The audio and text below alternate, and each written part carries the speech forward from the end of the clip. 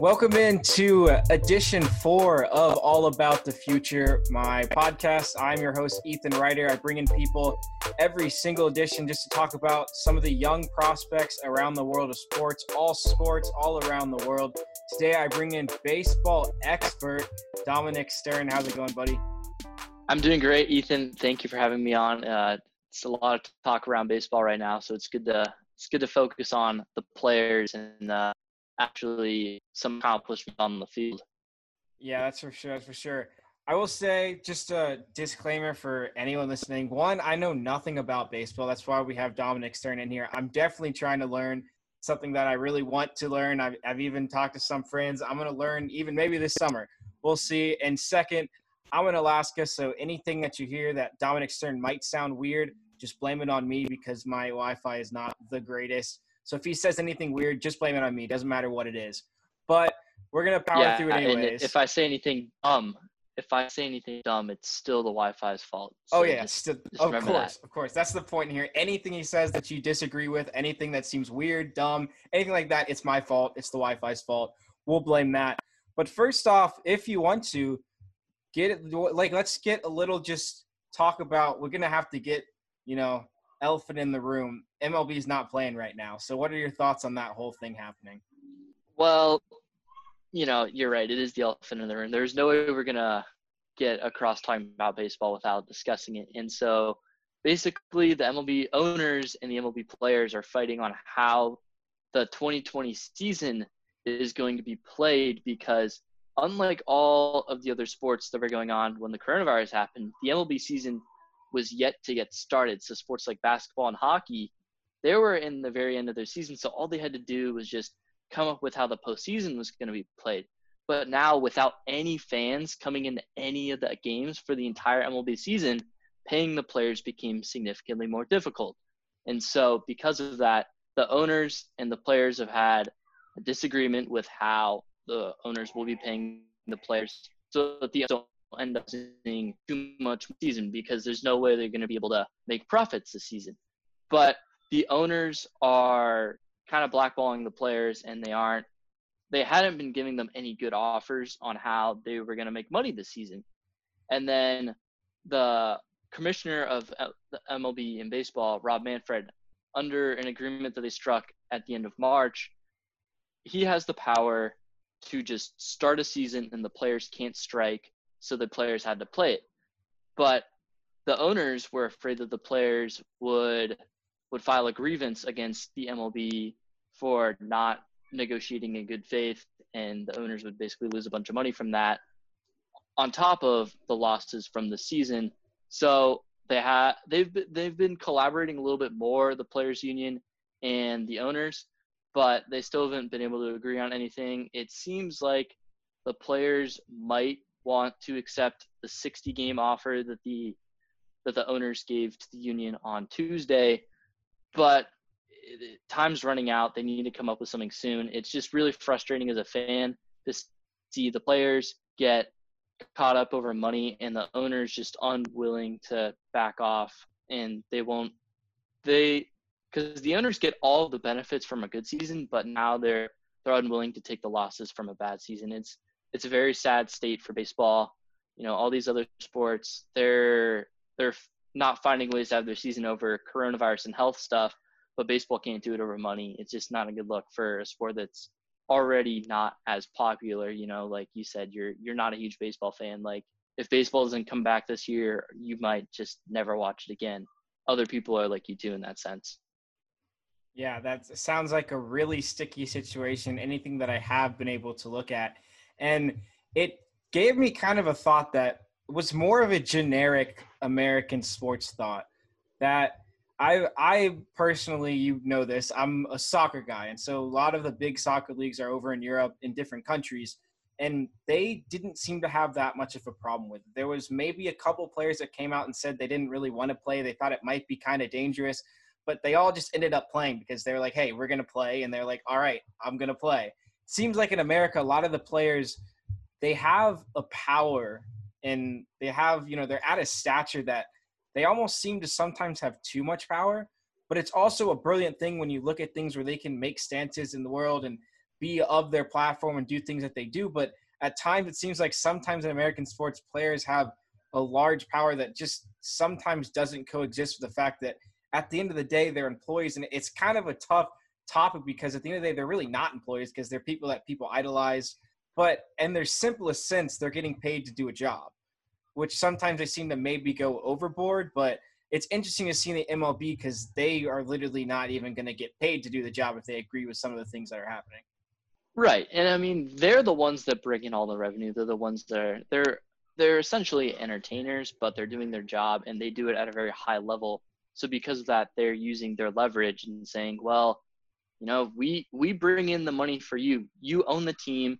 At that point, you don't do anything. It doesn't matter how well we do our jobs. You make all the money basically from seats and TV revenue. Like, we don't get that. So it's definitely tough for them, but they already agreed to take a pay cut earlier on that agreement back in March. They take a prorated deal. So basically it's just a ratio. How many games played is basically you're getting paid for that many games based on your signed contract. These players are signed into contracts legally. They can't get out of them, but the owners are trying to diminish the value of their contracts because they will be losing money, which if you think about it, you can't really do that in real life. So it's a sticky situation is a good way that you put it.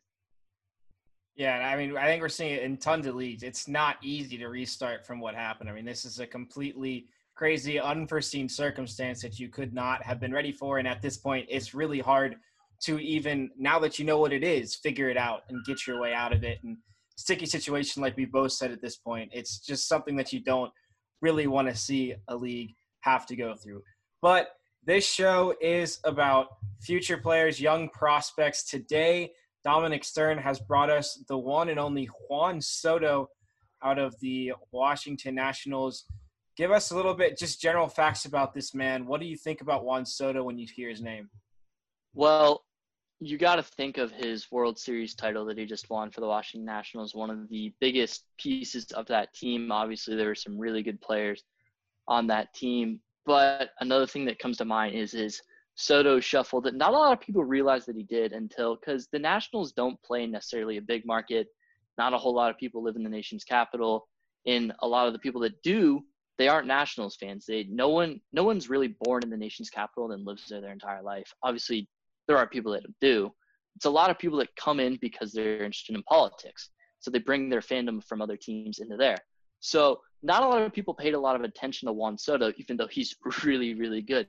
He just finished up his second year in the major leagues, finished ninth in the MVP after finishing second in the Rookie of the Year, only behind Ronald Acuna Jr., who is a member of your Atlanta Braves. And picking between – when you brought up this idea to me, and I'm like, who do I want to pick? Because, as bad as baseball is in a position off the field, on the field, it's in such a great spot because there's so much young talent. And for me to pick Juan Soto over everyone else was really tough. But you look at his last year in 2019, a 282 batting average, which is a stat that doesn't really hold that much significance anymore as baseball turns more analytic. But the 282 batting average complemented with the 401 on base percentage is one of his best things because he gets on base at such a high rate for being such a young player, which is extremely rare. And so for him to get on base 4 out of 10 at-bats is extremely helpful, especially in a deep lineup like the Washington Nationals had. And that's one of the reasons they were super good.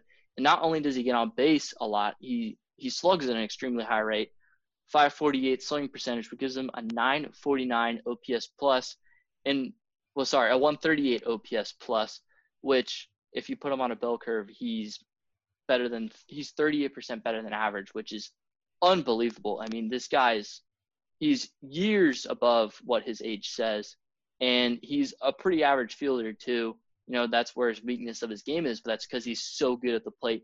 He's so disciplined, and he's just such a rare talent. I mean, he made his major league debut at 19. Only a few players have ever done that. Guys like Mickey Mantle, who's considered one of the GOATs of baseball, Ken Griffey Jr., who is right up there with Mickey Mantle, one of the GOATs of baseball, Bryce Harper, one of the best players in the MLB right now. I mean, this dude is incredible, and I wouldn't be surprised if he takes it to another level. And 2020 if there's a season. Yeah, so you said he made his debut 19. All of these stats, he's obviously like you said, well above the bell curve. Someone that's way better than your average baseball player. Of course, he was 9 in MVP ranking. That's insane, right? For a 21-year-old. Making his debut at 19, this is more of a personal question, but does that mean he came out of high school and then actually ended up playing like the next season? Well, so he signed as a free agent because if you're born internationally and you're at the age of 16, you are available to sign with any team, for a fairly team-friendly contract because these kids coming from, Juan Soto, he's obviously Hispanic. He's from the Dominican Republic. So, it's you don't have a lot of money coming from the Dominican Republic. So these teams are able to throw a couple $1 million at you, and you're like, yes, I want to go play baseball for you. So he was actually in the Nationals farm system in his teens, and he worked his way up through the farm system really fast, obviously, only 19 and then the major leagues.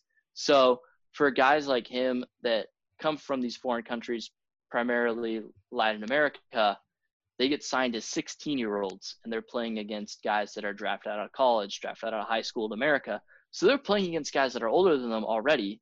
So they get thrown right to the test, and Soto was right there for the prime, and he made his spring training debut in, I think, 2018. And a story about him was that, he's this young kid, and he saw a first pitch curveball in the dirt, and he swung right at it. And the Nationals manager at the time looks over, and they're like, what is this swing? It was Dusty Baker, actually. They're like, this is awful. What a terrible swing. Like, is this kid really the real deal? Same pitch, curveball below the knees, and he just smacks it straight back up the middle. And Dusty Baker looks, and he's like, oh, okay, I see what this guy's all about right now. Like I said, he's far above his age. So talking about him coming up that fast, coming from Latin America, from his perspective, Dominican Republic. So that is, to me, seems like a crazy story. You said, 16 as a free agent going up against people out of college, people out of high school, those sort of players. What percentage, if you wanted to put a percentage on that, what percentage of those players that you're saying come from that Latin America area, what percentage of those players actually end up making it? A lot. Because those guys, you don't just sign a random 16-year-old like that just doesn't happen. These guys are getting high attentions because they go to these academies in the Dominican Republic. Like, it's fairly obvious once they get to age 10, you're like, okay, this guy's going to be good. He's definitely got a future in baseball. And then a lot of the teams are going after him. So for example, if you look around my room, you can kind of tell I'm a Padres fan. The Padres were very interested in Juan Soto, but they got outbid by the Washington Nationals. Of course, that's just the story of the Padres, just almost there, and then it's just a failure.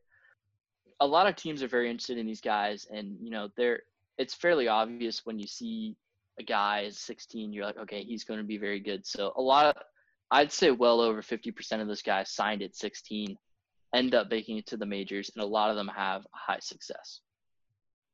Interesting. So you talked a little bit about it earlier, but strengths and weaknesses, you can start with either one. If you want to start with weaknesses and then go to strengths, either one. Juan Soto, what are his strengths and weaknesses? What do people need to be looking out for with him? Well, so I've already mentioned his plate discipline. Like I said, his on-base percentage is over 400 in both seasons, with his batting average being below 300 in both those seasons.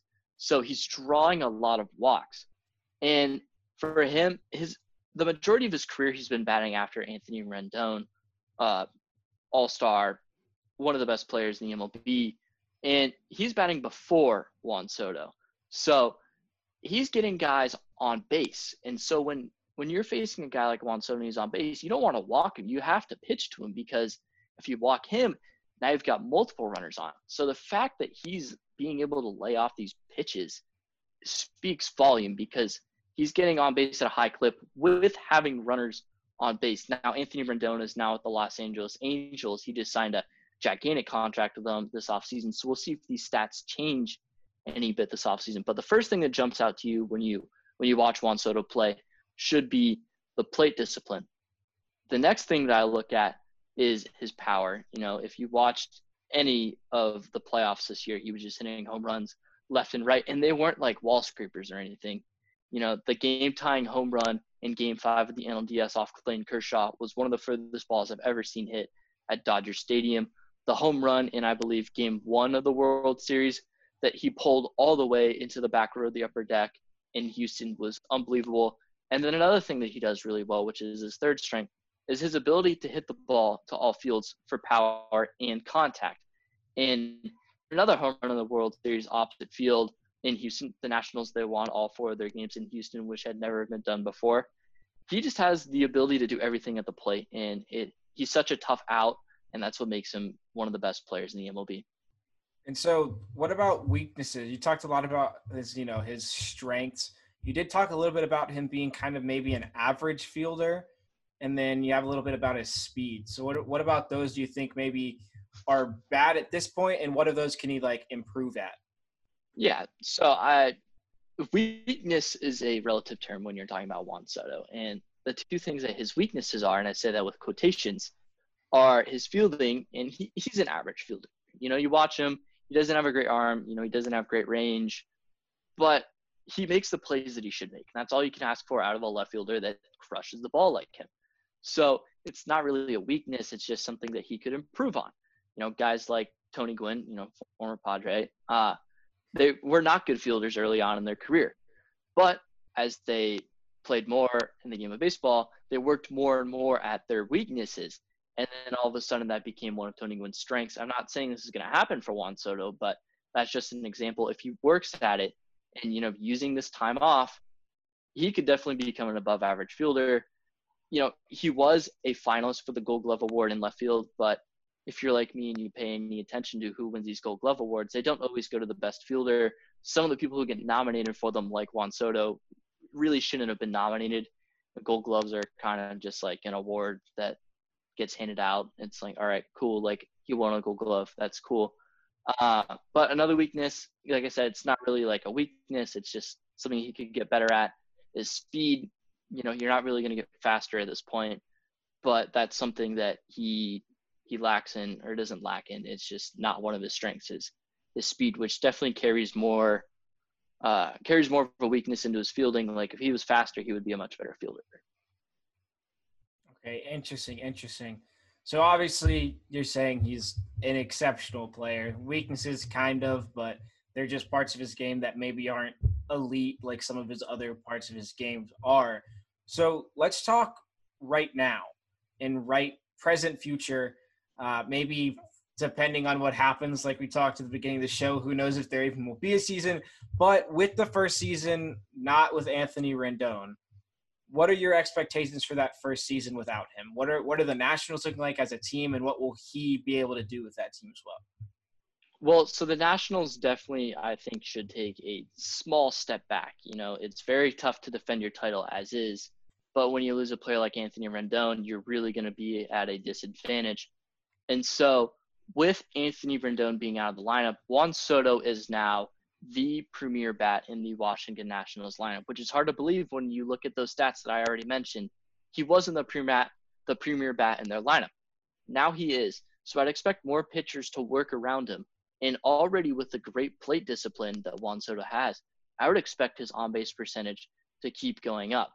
And, you know, this could affect his average and maybe his slugging percentage going down.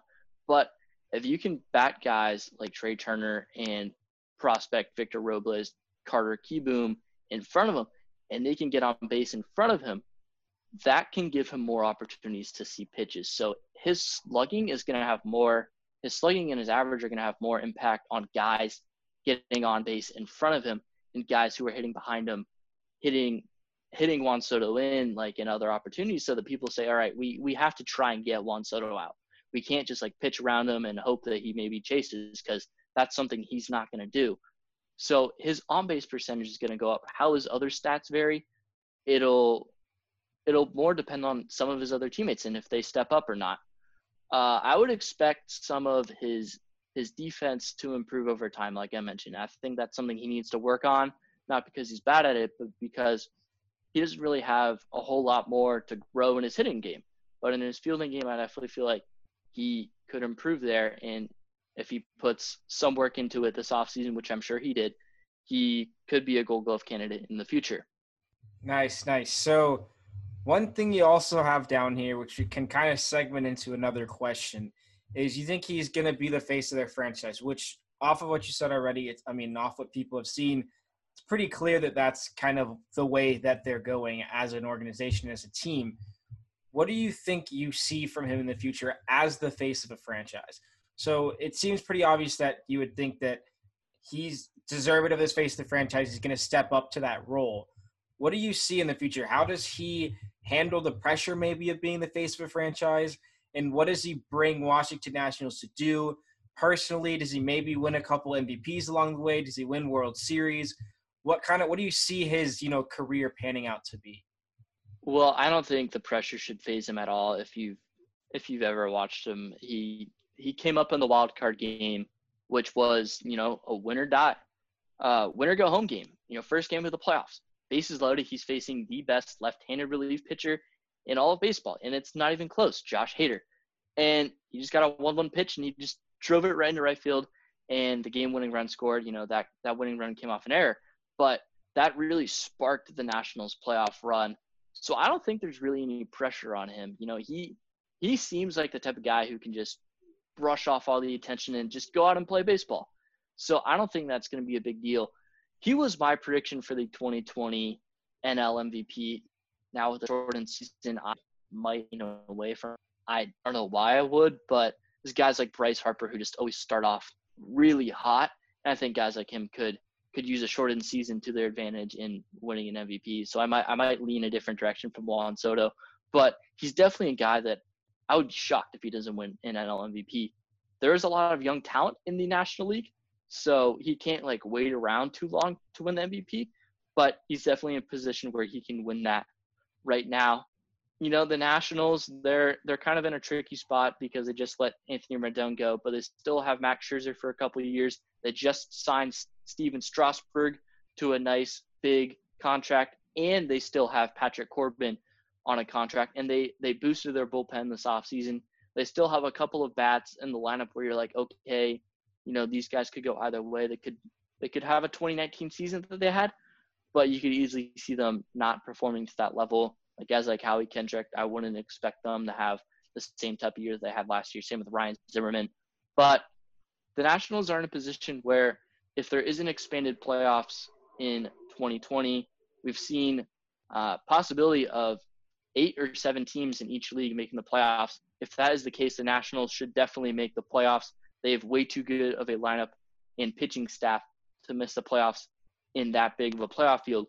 But if we have the typical 5 or 6 teams in the playoffs in each league, they're going to be right on the edge in a very tough National League East. And the East is going to be tough for a couple more years. So their championship window might be closing, but Juan Soto will be a Washington National for a long time. Awesome. So Juan Soto seems like, I know there's those guys in sports in general. There's the guys that step up to a plate, like you just said, win or die situation, that either can handle it or they can't. It's one or the other. People either have it or they don't. And Juan Soto seems like he has it from, of course, already winning a World Series. Is there anything else you think anyone needs to know about Juan Soto, who, as like everyone else I've done in this so far, has been kind of it's been people that are already there. It's kind of a future and a now so far, the people that I'm saying. But if they haven't already seen it, is there anything else you think people need to know about Juan Soto? He's just a gamer, He likes to go out there and he has fun, and that's exemplified by his Soto Shuffle. And if you hate the Soto Shuffle, you hate fun. And if you hate fun, then I most likely hate you. There's been the same thrown around baseball, let the kids play. And part of letting the kids play is if you throw an off-speed pitch to Juan Soto that looks like a strike and it breaks out of the strike zone and he picks it up, you can expect to see him shuffle at you, then shuffle back. He's got that swag. He's got that mentality that I don't care if I'm 21 years old. I know I'm better than you, and I'm going to show it. And he showed it last year. And he even showed it when he was 19. He's incredible. Nice. Looks like a bright future for Juan Soto. That'll be it for edition 4 of All About the Future. Thank you, Dom, for coming in today. Yeah, of course. Thanks for having me. This was fun. Yeah, for sure, for sure. I'll hopefully get you guys another edition soon after I get this one out. I'm, of course, like I said, in Alaska, so it's a little difficult doing online school and partially some work. So my schedule is pretty busy, but I am still hoping to do this because, like Dom just said, it is a lot of fun. But I hope you guys enjoyed listening. All About the Future. I'm Ethan Ryder, and I will see you guys next time. Go Padres.